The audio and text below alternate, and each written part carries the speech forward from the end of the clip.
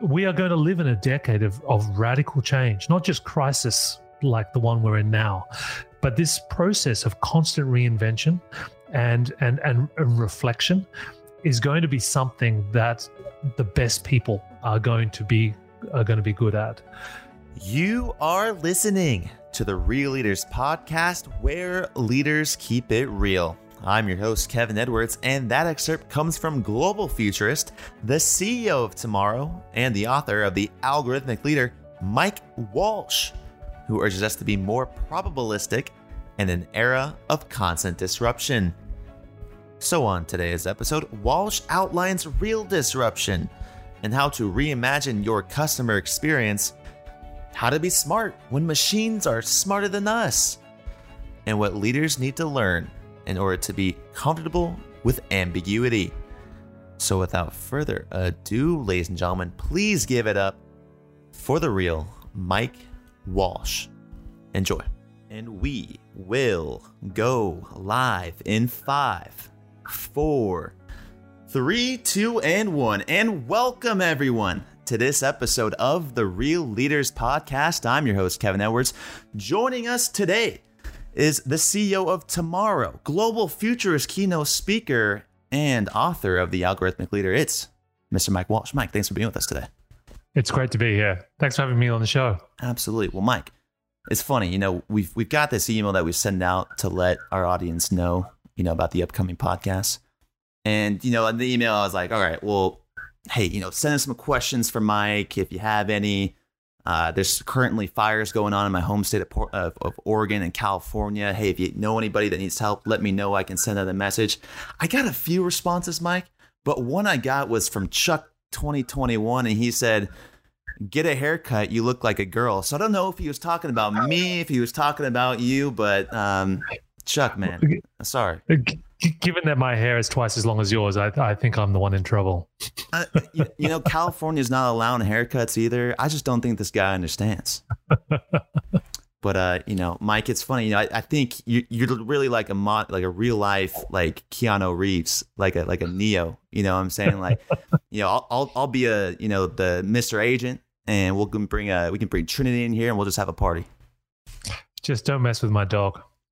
Exactly. Well, what about parties, though? Parties that we're not invited to. This day of digital disruption, 5G coming out, iPhones with billion transistors in them that we just have no idea about, but they're in the palm of our hands. Where are we currently in this day and age, and really in the grand scheme of things? Look, I think in many ways, 2020 is kind of a dress rehearsal for the next 10 years. So what we're seeing in this year is everything that we're going to see a dramatic acceleration of very shortly, whether it's home delivery, greater use of automation, our total reliance on mobile technology, and even finally a boom in virtual reality, which is something that, didn't go anywhere until this year when everyone was stuck inside and suddenly started buying these headsets.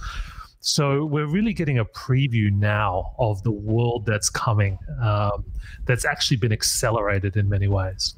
Yeah. So explain, what is VR? What is extended reality?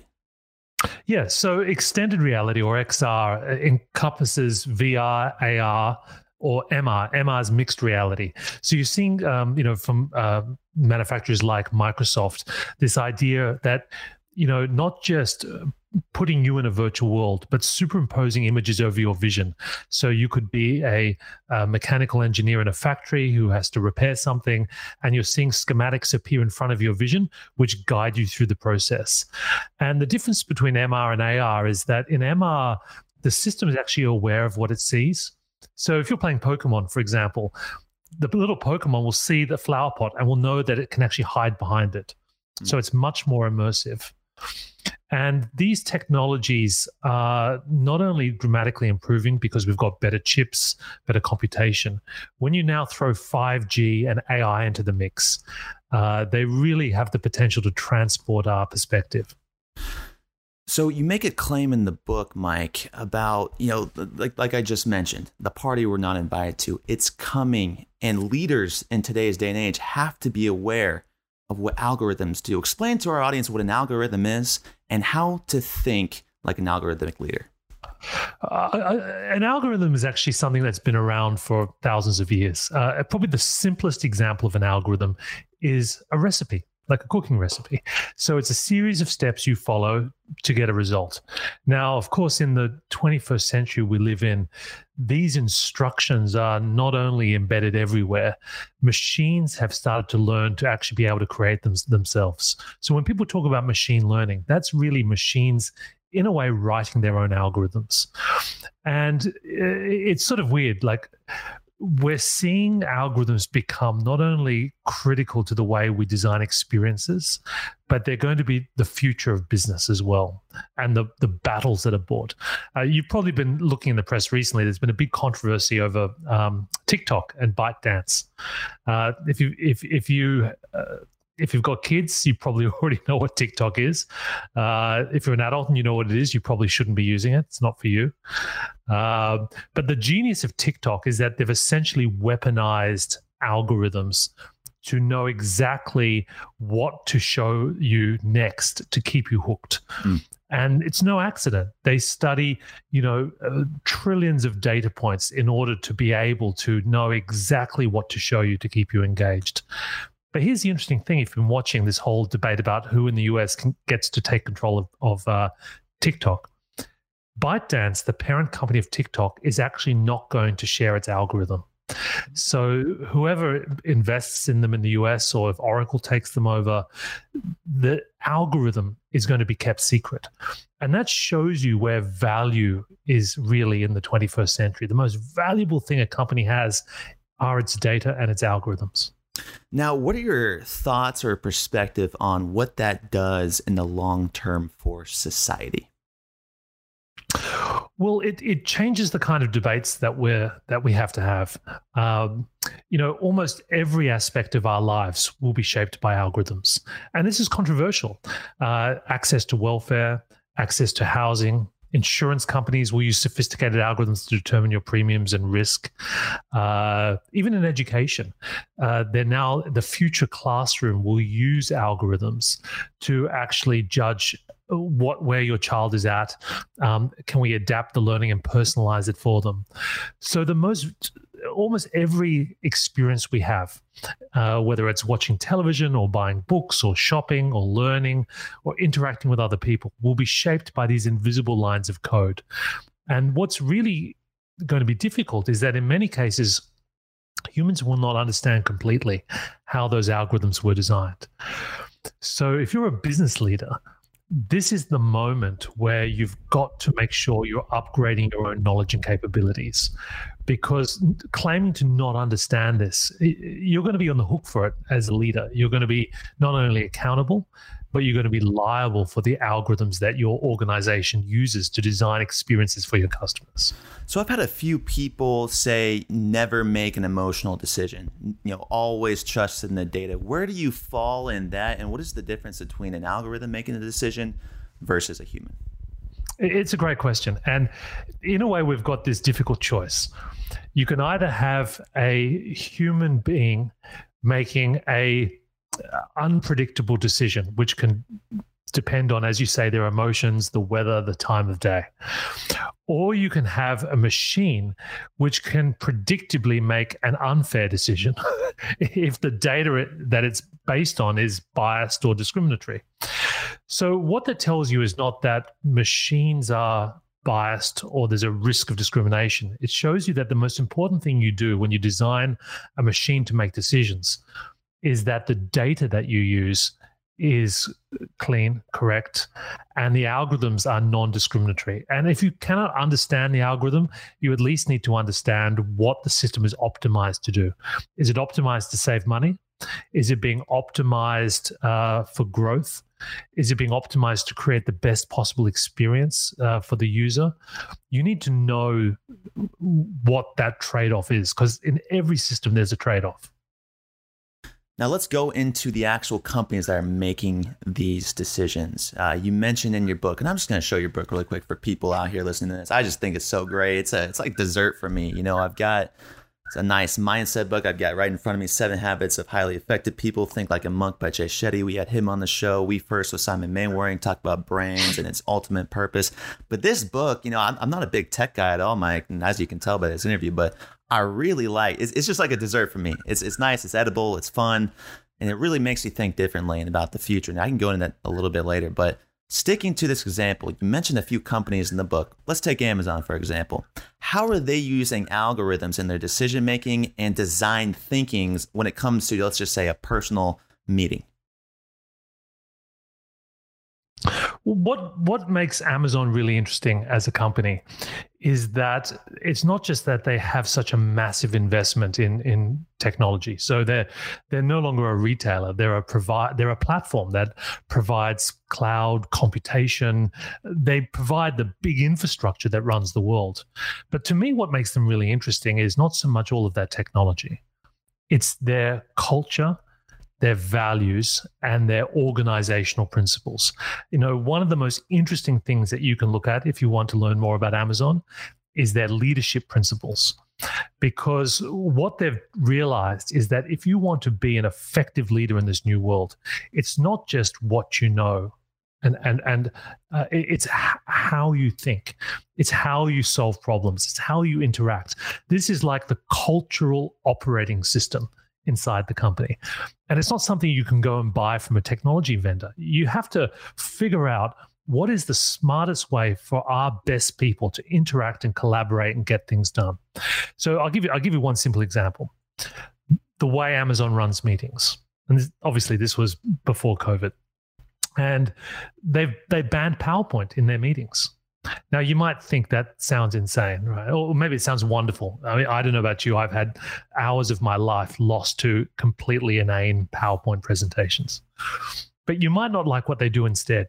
If you want to get a decision made in Amazon, you've got to go in with a maximum 6-page memo. It's highly structured. It states the problem, the hypothesis, any attempts the company's made in the past to deal with this decision, what they came up with, and a stack of data to support the decision you're trying to make. So Amazon realizes that to succeed in this new environment, you actually need a very different approach to making decisions that's ultimately data-driven. When it comes to supportive data, how does one make sure that they aren't finding data that just justifies their hypothesis? For instance, if I was creating an online course, I could go out and say, oh, look, COVID's happening right now. 43% of schools are opening up online. 26% are only in person. I'm going to make a nice course for frustrated virtual teachers to, help engage students. How does my data research make sure that I'm not supporting my own hypothesis? As the saying goes, when all you have is a hammer, every problem looks like a nail. And that's exactly the issue with data. You can find data that supports your hypothesis if you're taking that, deduction-driven approach.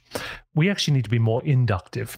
So we have to look at the data and go, okay, what is this data telling us about a reality that we hadn't seen before? And as you say, it's not that data is important. It's the way we use data that's critical. So weirdly, to be data-driven is to be more open-minded. It's to be humble enough to realize that your first intuition may very well be wrong. And actually, we need to ultimately be more probabilistic rather than deterministic. I'll explain the difference. So, in many cases, human beings are wired to be deterministic. And when I say deterministic, if this happens, then this must be the reason, or this is the result. And we're wired this way for survival. I mean, you think about it, if you're in the savannah and you see some wild animal or a tiger, you don't have time to kind of think, wow, I wonder if that tiger's friendly or not, or, maybe we can be friends, right? You just run. So this kind of instant response. But in this new world that we're in, things are not so black and white. And is a competitor a competitor, or are they a potential partner? Can you be partners with them sometimes and competitors with them in other markets? Is this series of events happening going to be good or bad for the business? What's the right ethical decision to make in this scenario? And what you realize in a world of increasing levels of uncertainty, ambiguity, and lots of data is that we need to be able to update our beliefs as we get more information. This is called being probabilistic. So in a key business decision, you may only be 70% sure. Now, you need to ask yourself, at what point, at what level of certainty can I act? So is this a decision where I need to be 90% sure, or is 50% okay? And as you get more information, does that make you more or less certain? So that way, as new data comes in, you're updating your views, not trying to look to see whether they fit your thesis or theory about reality. So is that more like risk? You said risk aversion in the book, right? Having machines and algorithms predict based on prior events. Is that correct? No, it's more about our mindset to change and uncertainty. If you're somebody who, as you say, tends to look for data to fit your view, you're actually someone who can't handle uncertainty very well. You've got your idea about the way things should be, and you're looking for data to support it. But if you're more open to ambiguity, you're actually seeing more data as a way of changing your views, or seeing whether you're being ready to move and adjust. There was the head of engineering at Airbnb. He was talking about the kinds of people that he likes to hire. And he says, in the end, I look for people that are comfortable with ambiguity, highly tolerant of ambiguity, because those kinds of people are the people who, as things are constantly changing, see it as a challenge. They don't see it as a threat. They actually embrace the uncertainty of events. Now, why do you think so many people see machines and big data as threats, as opposed to something that's going to create more jobs, lower the cost, improve our way of living? Why do you think that is? We've always, I think, as human beings, been fearful of the very tools we have ourselves built. If you look at it, for hundreds of years, actually right back to the ancient Greeks, they even had an idea, almost this idea of robots, or golems, or things that are inanimate coming to life, threatening us. And if you look more closely, though, we don't always need to be trying to prove that we're better than our machines. You think about John Henry, trying to, take on the mechanical system, because human beings co-evolve with technology. So as we get better tools, we realize that our value is staying one step ahead of the tools, because the tools allow us to do things we couldn't do before. We don't have to go back to a world without computers, or without typewriters, or without hammers, or without machine learning and automation. So all of these things just allow people to focus on what's really important and what's really of value. So the question we have to ask ourselves is not, will technology destroy jobs? The key question is, how will technology change jobs? How does it change what it means to be valuable? How does it change what it means to be an effective leader? And that's actually something that's speeding up now, because the rate of improvement is growing so exponentially. We have to be prepared as leaders to be constantly re-educating, retraining, and resetting our expectations about where we can add the most value. And that's why I'm really excited about the future, because there's so many things we do every day which human beings shouldn't do.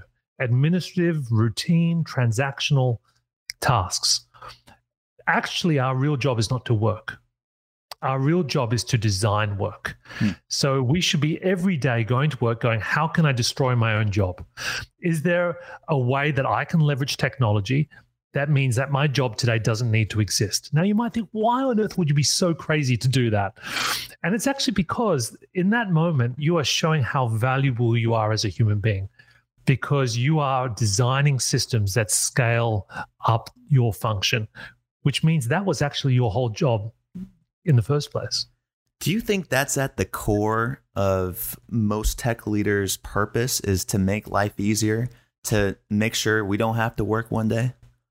I don't think it's on enough leaders' agenda. I think for too long, the technology and technology investment has been flowing into these micro conveniences that suit sort of the West Coast, San Francisco tech entrepreneurs, right? So there's sort of a bubble in Silicon Valley about people looking for these little micro shared economy conveniences.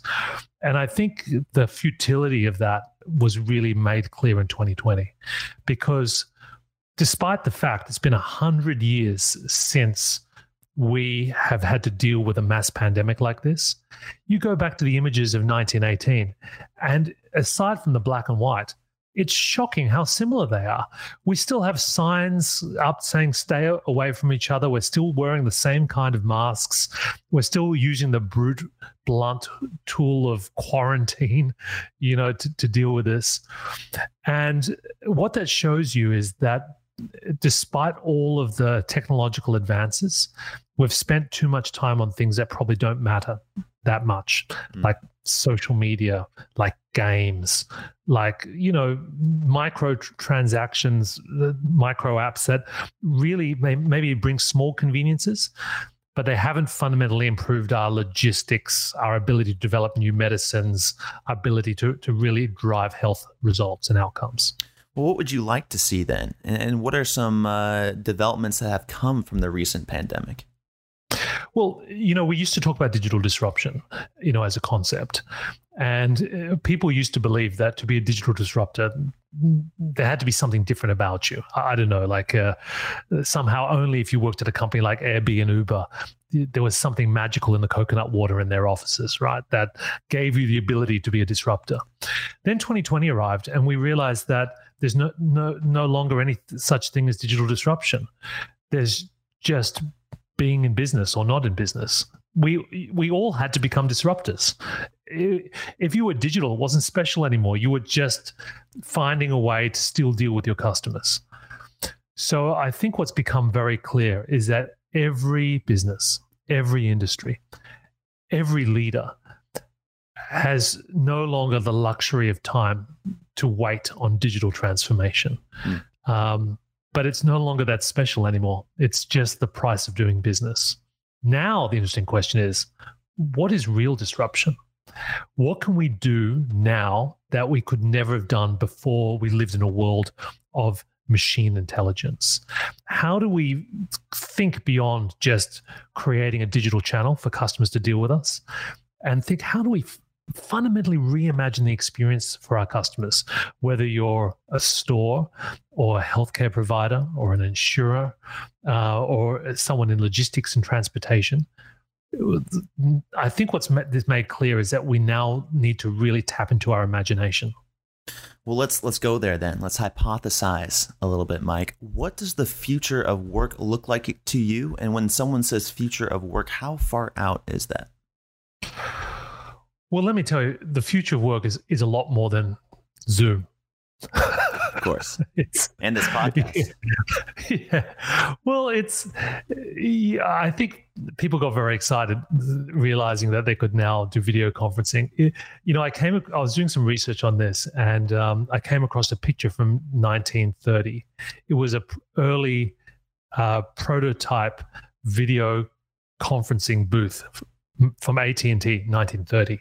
In fact, even in 1960, they had this technology. They've been trying to push video conferencing, for almost the last 90 years, long before the internet. And the thing about it is that the technology itself is not really the important part. The important part is, how do we find a new way of working? Because what we've done now is terrible. We've just taken all our bad practices from 2019. Think of all of the endless meetings you were stuck in. And now we've just moved them onto a screen with a camera that's constantly watching your face. Right. I mean, there's a reason why people have this sense of anxiety, because you're like in this panopticon of being constantly watched and, having to deal with your resting Zoom face, like, what's my expression at all times? So I think what we need to figure out as we start to go back to the office, the question is not, should we work at home or should we work at the office? The question is, does it matter where we are? Can we find a way of working that's location independent, that it doesn't require us to sit through endless video calls, but there's sort of a seamless interchange between how we interact with other people in our organization, whether they're in the head office, whether they're at home, whether they're a full-time person or they're a freelancer. Like, how do we better design the ecosystem of talent in our organizations, and also design around that new ways of tracking work, running projects, documenting decisions. And this is what I think people miss, is that this 2020 crisis has just broken the mold, but we're a long way yet from rebuilding the organization of the future. Now let's just pause for a second, Mike, and just remember that we are only human. And I don't know if you agree with this quote, but technology is only adopted at the rate of trust. So if we're going to get to where you're saying we're going to get to, and if we're going to follow this reverse engineering methodology that you kind of lay out in the book, how can a leader listening to this hypothesize and then work backwards to achieve a result? I think the starting point for any leader is to start with a clean sheet of paper and say, okay, at every level of this organization, from the way I deal with my customers, to the way I deal with my partners, to the way I deal with my team, and even what I do myself, what is the new smart way of doing things? Is there a better way of doing this? And what does this crisis teach me about the future that I had not paid attention to? I mean, that to me is almost the daily reflection that leaders need to focus on, because even at the level of the people around you, the people that are handling this crisis best in your team are the people you want to keep close to you in the future, because we are going to live in a decade of radical change, not just crisis like the one we're in now, but this process of constant reinvention and reflection is going to be something that the best people are going to be good at. So I think that for me is really the starting point. And this is the future of work is going to be a journey. It's not a template or a blueprint, and it's not going to be the same for everyone.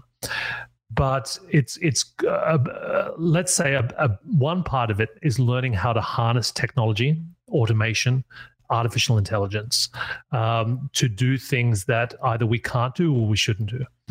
But the other, much more important part is, how do we unlock the real latent capabilities of people? What are the things that we can do that machines can't do? How do we really tap into that creative imagination, design-driven approach that allows people to really have much more interesting, fulfilling work?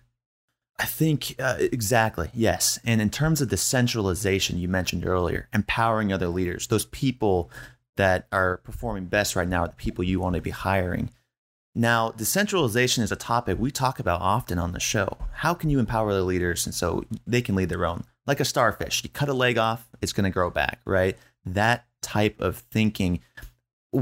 Explain the term holacracy to me. I just got to this chapter on uncertainty. Explain what holacracy is to our audience right now and how it is adaptive for a company structuring to scale in an algorithmic way, I guess. Strange enough, holacracy to me is a bit of a dead end. So the idea in holacracy is that you have no job titles, that you have a very rigid framework that governs interactions and governs the way you have meetings. So in a way, they've gotten rid of one kind of structure, which is hierarchical, titles, department silos. And they created another architecture, which is more like a computer operating system, where there are cycles and circles and people have different functional roles. So it's a much more distributed structure.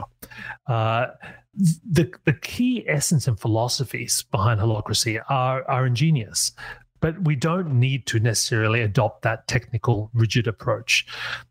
So for me, the interesting question is, how do you design an organization that's truly distributed?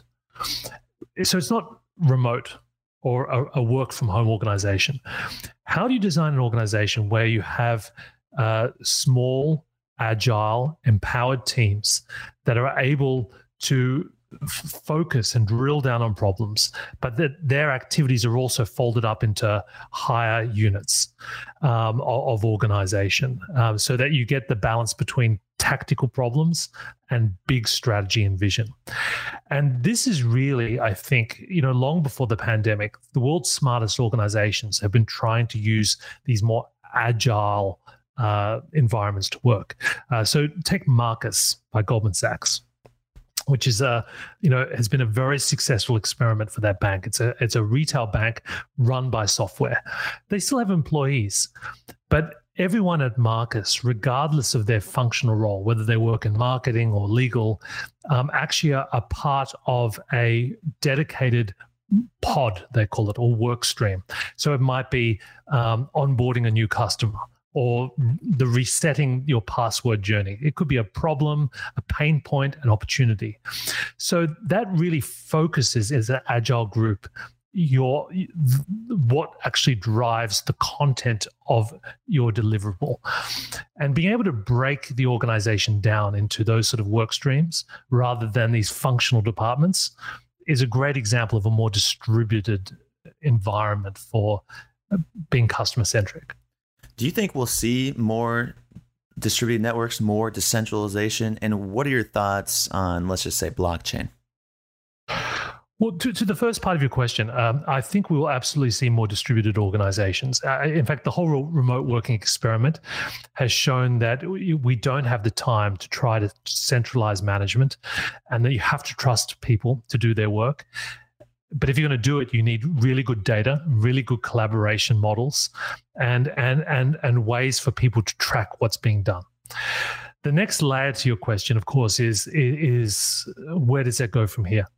So I think whole parts of the organization will become more automated. We'll have more smart contracts. Maybe your procurement or your logistics function, parts of that will become autonomous and driven by blockchain type smart contracts. Your finance team will have a kind of a decentralized finance component that handles the way that they, deal with commodity pricing or contracts or hedging functions. So this is just the kind of the logical path, I think, where you're rather than using contracts in the traditional sense, you're actually building intelligence and code and triggers into those relationships between entities, between organizations, between customers and suppliers. Now, that doesn't mean that you don't need people in those areas. I mean, those people actually could become more important. They're the people designing these smart contracts and these smart arrangements. But it just means you don't have all the people in the back office now who are kind of checking contracts, filling in triplicate forms, looking for errors. It's a totally different skill set. So automation at this point in stage, you say it will create more jobs, but at the end, it will eliminate work itself virtually. Well, we're going to go through this moment. It's like someone's taken the snow dome and shaken it. So this is going to be a rough ride for the next few years, because there's no doubt that automation is going to rationalize a lot of jobs. It's going to create a lot of jobs for people that are driving the transition. And on the other side, it's going to create new types of jobs that never existed before. But if you're somebody who says, I refuse to change what I do and I don't want to learn anything new, then it's going to be difficult. And one of the things I fear most is a polarization in society. So people talk a lot about, algorithmic discrimination. So they're worried about AIs and algorithms being discriminatory. What really worries me is AI inequality, where we end up in a society where essentially there's three kinds of people.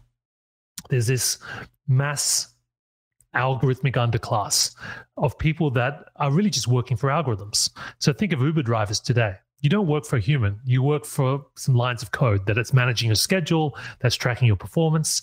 So whether you're driving a car, you're delivering a box, you're stacking a shelf, you're actually working for an algorithm. So that's not a great place to be because, for lots of reasons, it's highly competitive. There's not a lot of room for growth. There's very little room for learning because your boss is actually not even human. You're not going to get any kind of useful feedback or prospects for advancement. Then you've got a kind of a new professional class that these are the people who have the education, the experience to actually work on and design algorithms and algorithmic systems. So this is kind of the new, like, let's say, upper middle class of professionals. Then you have a tiny, almost aristocratic class of the uber wealthy, the people who actually own these algorithms and the systems and the platforms, whose wealth will completely, dwarf anything we've seen as of yet today. And you've seen a number of individuals in the pandemic whose wealth has increased exponentially. I'll tell you why this scares me. That's a recipe for revolution. Sure. Always has been. So I think the only way we can address this is not through regulation or taxation. We have to essentially reboot education and training, not just for kids, but for adults, to prepare people for this, the skills they're going to need for this new world. That's what I was just about to ask you. Let's work backwards. Education, how does it change? What are some of the steps we need to take to educate leaders, or at least inform the next generation of leaders to think in this way so something like this does not happen? Well, if you think that our goal as a society or as an organization should be moving people out of category 1, working for algorithms, into category 2, at least, which is having the skills to really be effective in an algorithmic organization, then there's 2 problems we need to solve simultaneously. The people that are growing up today and the people inside the workforce now. So for the people growing up today, we need to really accelerate not just how we use AI in education, which has been a big focus, like how do we, create more scale and efficiency in schools. We have to figure out what are the core set of skills and capabilities that kids are going to need in this new world. Now, we know for sure it's not teaching them social media, right? Because they're better at it than us. It may not even be just teaching programming, because programming languages change all the time. In fact, it may actually be that rather than teaching people what to think, we have to get better at teaching people how to think. So how do you leverage computational thinking? How do you get better at pulling problems apart and then kind of thinking about the problem in a kind of a meta way, and then applying automation and technology to help you scale the solution? So this kind of new cognitive stack should be the new reading, writing, arithmetic, of education. Because whatever field your kid's going to go into, maybe they want to be an archaeologist, maybe they want to be an astronomer, maybe they want to be a doctor. There's something that's similar to all of those professions. They're going to be changed by machine intelligence. We're going to have computational astronomers, computational, I almost said computational astrologers, but we'll probably have those too, computational accountants. So every field is going to be changed by AI and technology. But the other half, which is the workforce, this is going to be big. You're already today seeing the world's biggest organizations aggressively retraining their people. And it's because they know if they don't do that, they're not going to have even themselves the skills that they need to compete. Now, Mike, how does one think outside the box? You mentioned reflection a few times. I know Steve Jobs and a few others, ideas have come from out of nowhere. Tesla is big into meditation, Buddhism, psychedelics has been a way to think outside the box, and it just is what it is. So how does one think outside of the box to change their mind or train their mind to think differently? I think there's no one path to that. I mean, to me, one of the most valuable things about this current revolution we're living through is that if we can automate more of the routine transactional parts of our job, then we have more time for reflection and for kind of clearing our slate and trying to see through the immediate crisis whatever that might be. Bill Gates famously has his Think Week, where he'd go away into the woods with a stack of books, and I mean, it was the most important part of his year.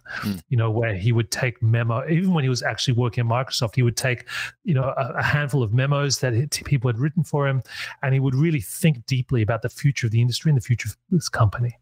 That's an extreme example, but carving out that time for yourself as a leader and for your team, where you can actually just go, okay, let's forget everything that's on our immediate horizon. What are we missing? What is now possible that wasn't possible before? How can we reframe the problem?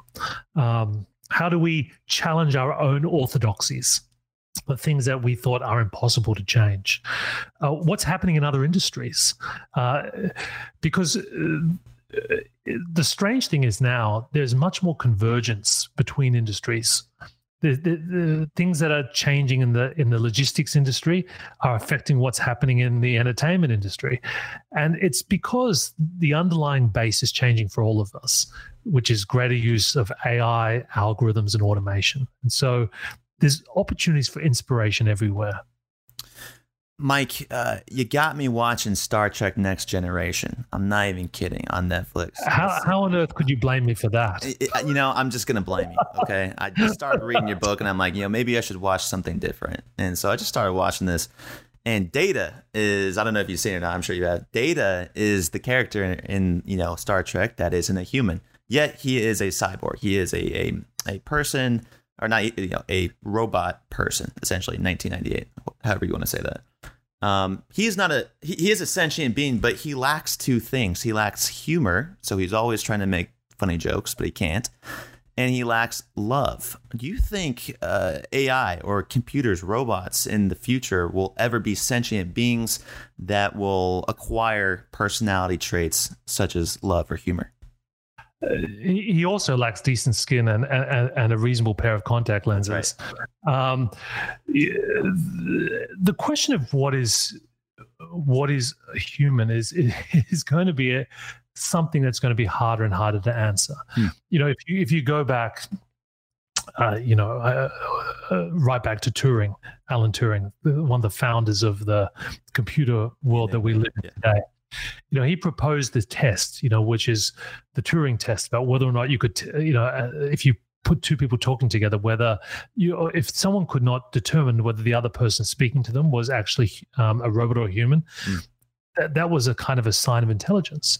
It's easy to beat those tests today. And in fact, one of the most interesting new developments is something that OpenAI came up with called GPT-3. It's called a text transformer. Basically, what it does is it's studied, all the world's documents and text samples, and it can use that to actually predict what text is going to come next. So you can go into this service, and you can build apps around it.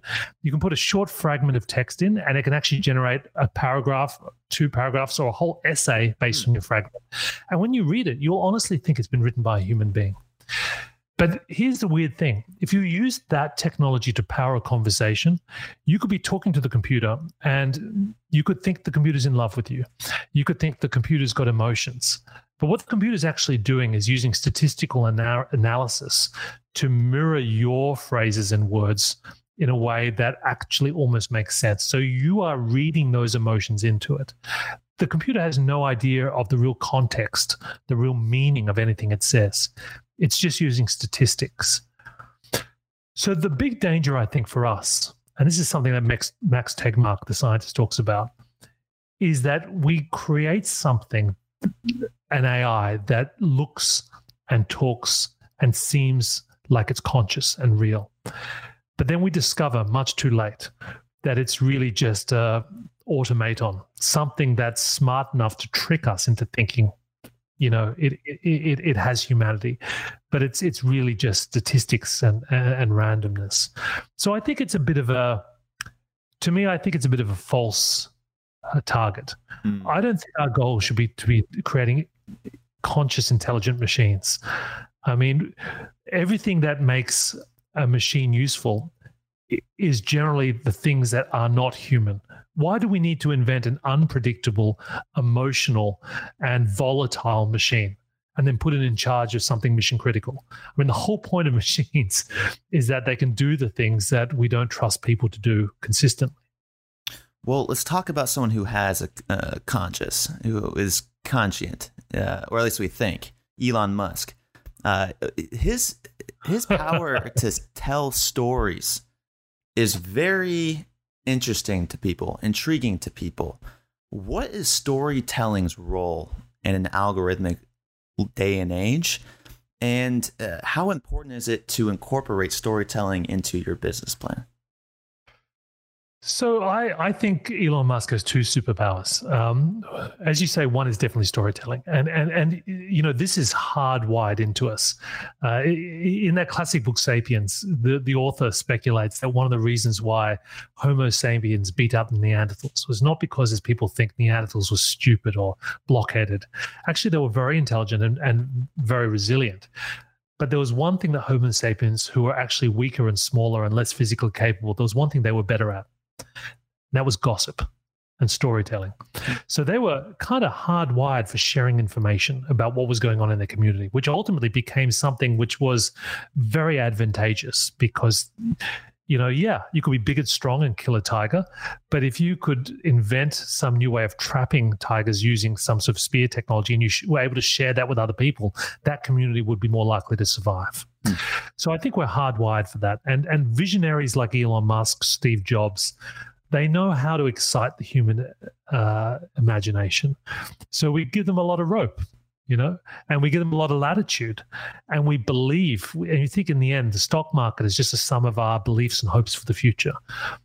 So they're rewarded for that.